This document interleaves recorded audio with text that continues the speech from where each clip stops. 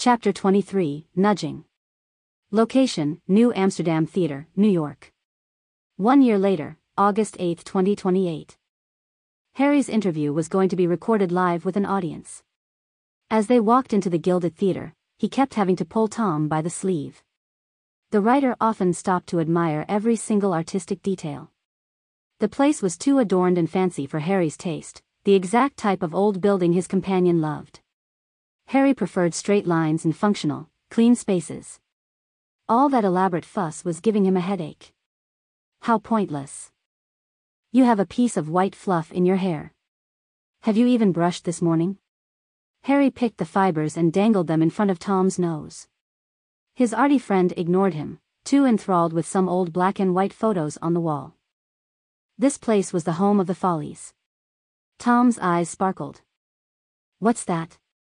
Harry rushed through yet another embellished golden door. Hurry, I'm going to be late. The Ziegfeld Follies, Tom repeated louder, and Harry looked at him blankly. The American version of the Folie Bergère. Tom's wide-eyed clarification added zero value. Ah, never mind. The subject had a low probability of interesting Harry. Funny girl? Have you watched it? Barbra Streisand? Tom hummed some song. He was clearly into whatever he was talking about, so Harry flashed a supportive smile.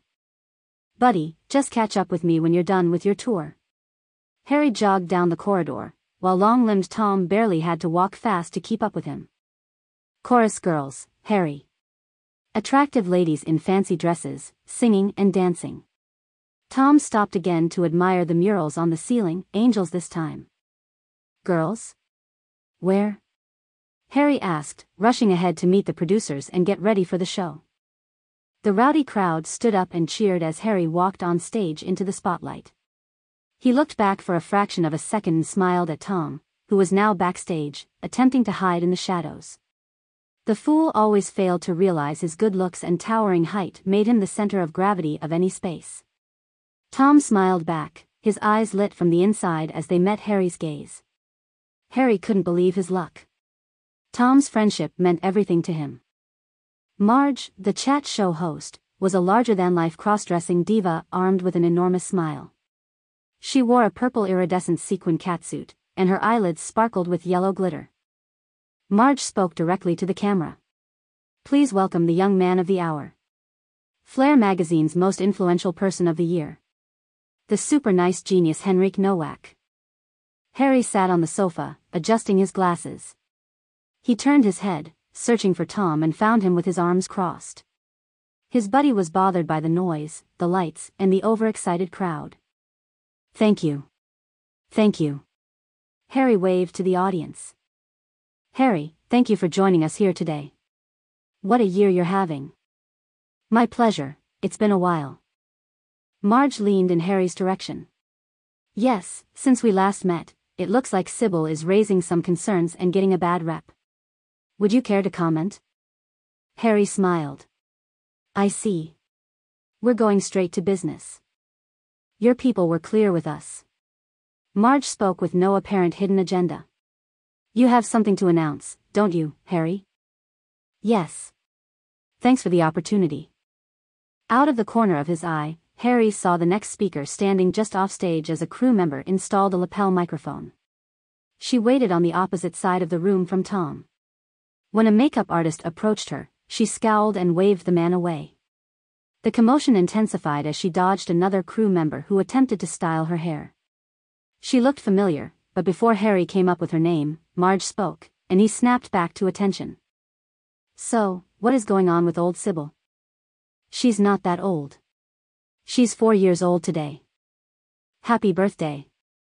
The audience cheered, and Harry smiled. He enjoyed Marge's supportive crowd. They were always enthusiastic when he visited. She's all right, the algorithm is very reliable. Millions of people use it every day, Harry said. Why is it so popular and accurate? You must be a coding genius. Harry lifted his head a little and pulled his chest up. No, I'm smart, but frankly, Sybil's first release wasn't that accurate. Many other competitors used the same algorithms from open source code and marketplaces. It was actually the social media strategy that changed everything. Users had to share the predictions, making the app go viral, and that made more people share their data with us. You see, it's the access to data that makes the app more reliable. Sybil self-improves all by herself. So, the app codes itself? She asked. Yeah, to a point. It's the easiest way to explain AI. You are so humble. No, I'm not. I'm super smart. He flinched at the unexpected wave of throaty chuckles and giggles coming from the audience. But Sybil is pretty special. Harry glanced over again as the argument backstage intensified. The next guest continued to resist grooming as 5 crew members surrounded her and engaged in some hushed debate. She crossed her arms in front of her chest just below the Olympic gold medal hanging from her neck. He finally identified her as Rosa Garcia, the athlete. Harry. Marge tapped on his arm to win his attention back. Yes. Sorry. How are you handling the fame and fortune and all the pressure that comes with it? I don't care for any of it, but it's understandable, if we look at the situation objectively. I suspect you are a young man that chooses logic over emotion. He tugged at the collar of his shirt and pulled at its cuffs. Marge always grilled him on his emotions, and her crowd glared at him with their judgy smiles. Not always, but most of the time. He shrugged. I prefer to act instead of reacting. Data helps me do that. So, the data suggests suicides are rising. Is Sybil the cause of this rise? Probably, but we can't definitely prove that Sybil is actually causing them. Harry's tone was somber. Just like I don't claim any achievements predicted by Sybil. Rosa Garcia held her medal as he spoke. A pinch of insecurity emerged in her face. But is it possible that Sybil psyches people up to the things it predicts? Marge asked. Like an oracle whose words become self-fulfilling prophecies? Look, if someone wins a Nobel Prize, it's due to their hard work. Harry looked at Rosa and smiled. But yeah, it may be increasing motivation, and because of that, I'm shutting down the app. The audience gasped. I know, darlings, Marge lamented, addressing the audience. When I was told, I was as shocked as you are now. Shocked. I rely on Sybil so much. She turned to face Harry. So, you are going to shut down one of the most used apps on the planet? Yes, I am, he said matter-of-factly.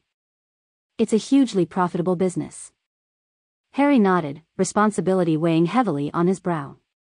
Look, if there's even a small chance we're fueling suicides, he adjusted his glasses and glanced back at Tom, who blinked back at him, supportive.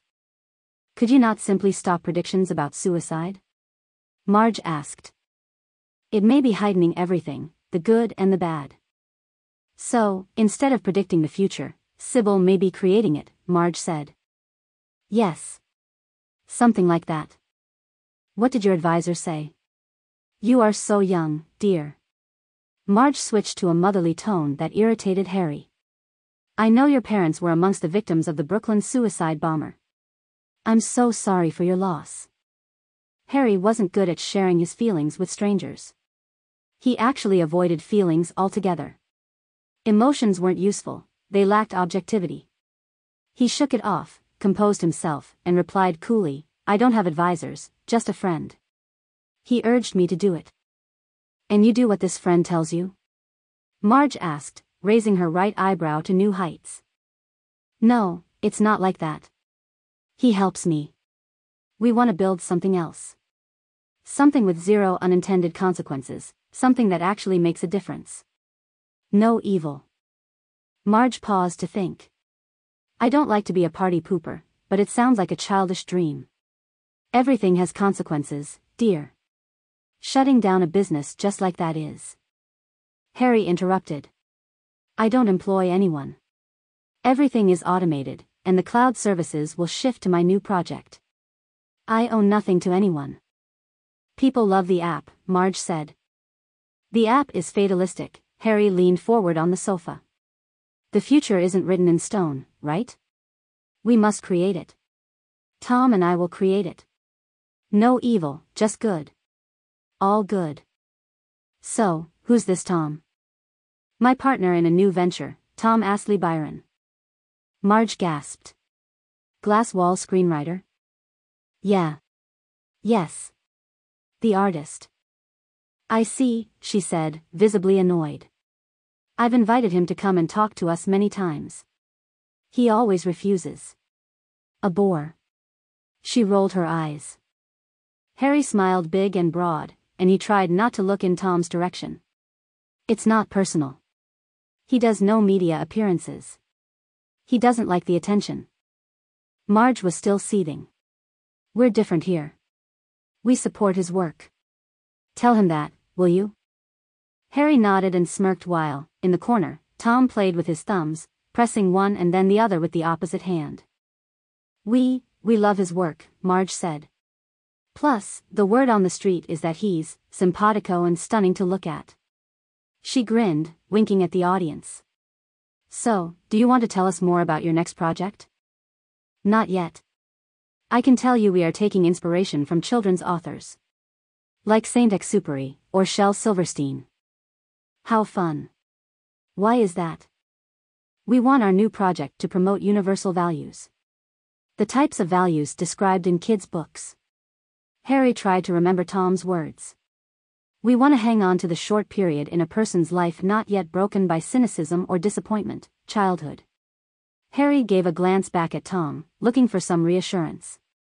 His friend blinked at him. Where everything is possible, and all of it is good, Harry smiled. We've met a few times, and I've never seen you this inspired and creative. I thought you were a cerebral guy, young Harry. Her face lit up with some insight as she looked at where he was looking, and then she glanced at the audience and smiled. Harry's jaw tightened as the cameras and most of the audience followed Marge's eyes to the place where Tom was standing. His friend left the room abruptly. I think there's as much creativity in math and science as there is in story and art. We gotta tap into both, Harry said, attempting to bring the focus back to him. Sure, dear, but your friend is helping, right? Harry nodded. He's a great guy. We're killing it. Focusing on what matters, building something special using story and technology. He looked to where Tom once stood. We're keeping it real. Go on, Harry, give us a preview. A sweet plea. Harry considered the request for a moment. We're breaking down human psychology, emotion, behavior. We use it to design learning experiences. Sounds terrifying. It's an interactive virtual reality simulation, data-driven storytelling. Instead of reading or watching a story, you are part of the story, a personalized experience that nudges you to become a better person. Harry couldn't figure out the sentiment behind the audience's loud gasp. You are barely adults, and you lost your parents at a young age. What makes you think you know what a good human looks like? Harry released an exasperated sigh. He caught himself and pressed his lips together, avoiding any other unnecessary reactions. Actually, your argument is flawed. His eyes narrowed as he spoke. Age and wisdom might even have an inverse correlation. Have you seen the state of the world? You have a point, my dear. Marge paused for a moment, thinking, and then she threw him a skeptical look. I'm still not sure about this nudging business. Are you sure it's a good idea? Positive. Harry beamed as he replied in his best New York accent. We're running out of time. Will you promise to come back when you are ready to tell us more? Harry got up. Sure. In a few months. It's always a pleasure. I hope you keep some of your fortune. I demand you take me out to the best restaurant in town. Marge extended her hand, and Harry kissed it. Set the date. And bring your friend, will you? Harry crossed Rosa on his way out. His polite smile was unreturned. Our next guest is an extremely accomplished young woman. She recently won the Olympic gold medal for the modern pentathlon. Please welcome Rosa Garcia. The audience cheered as Harry left the stage.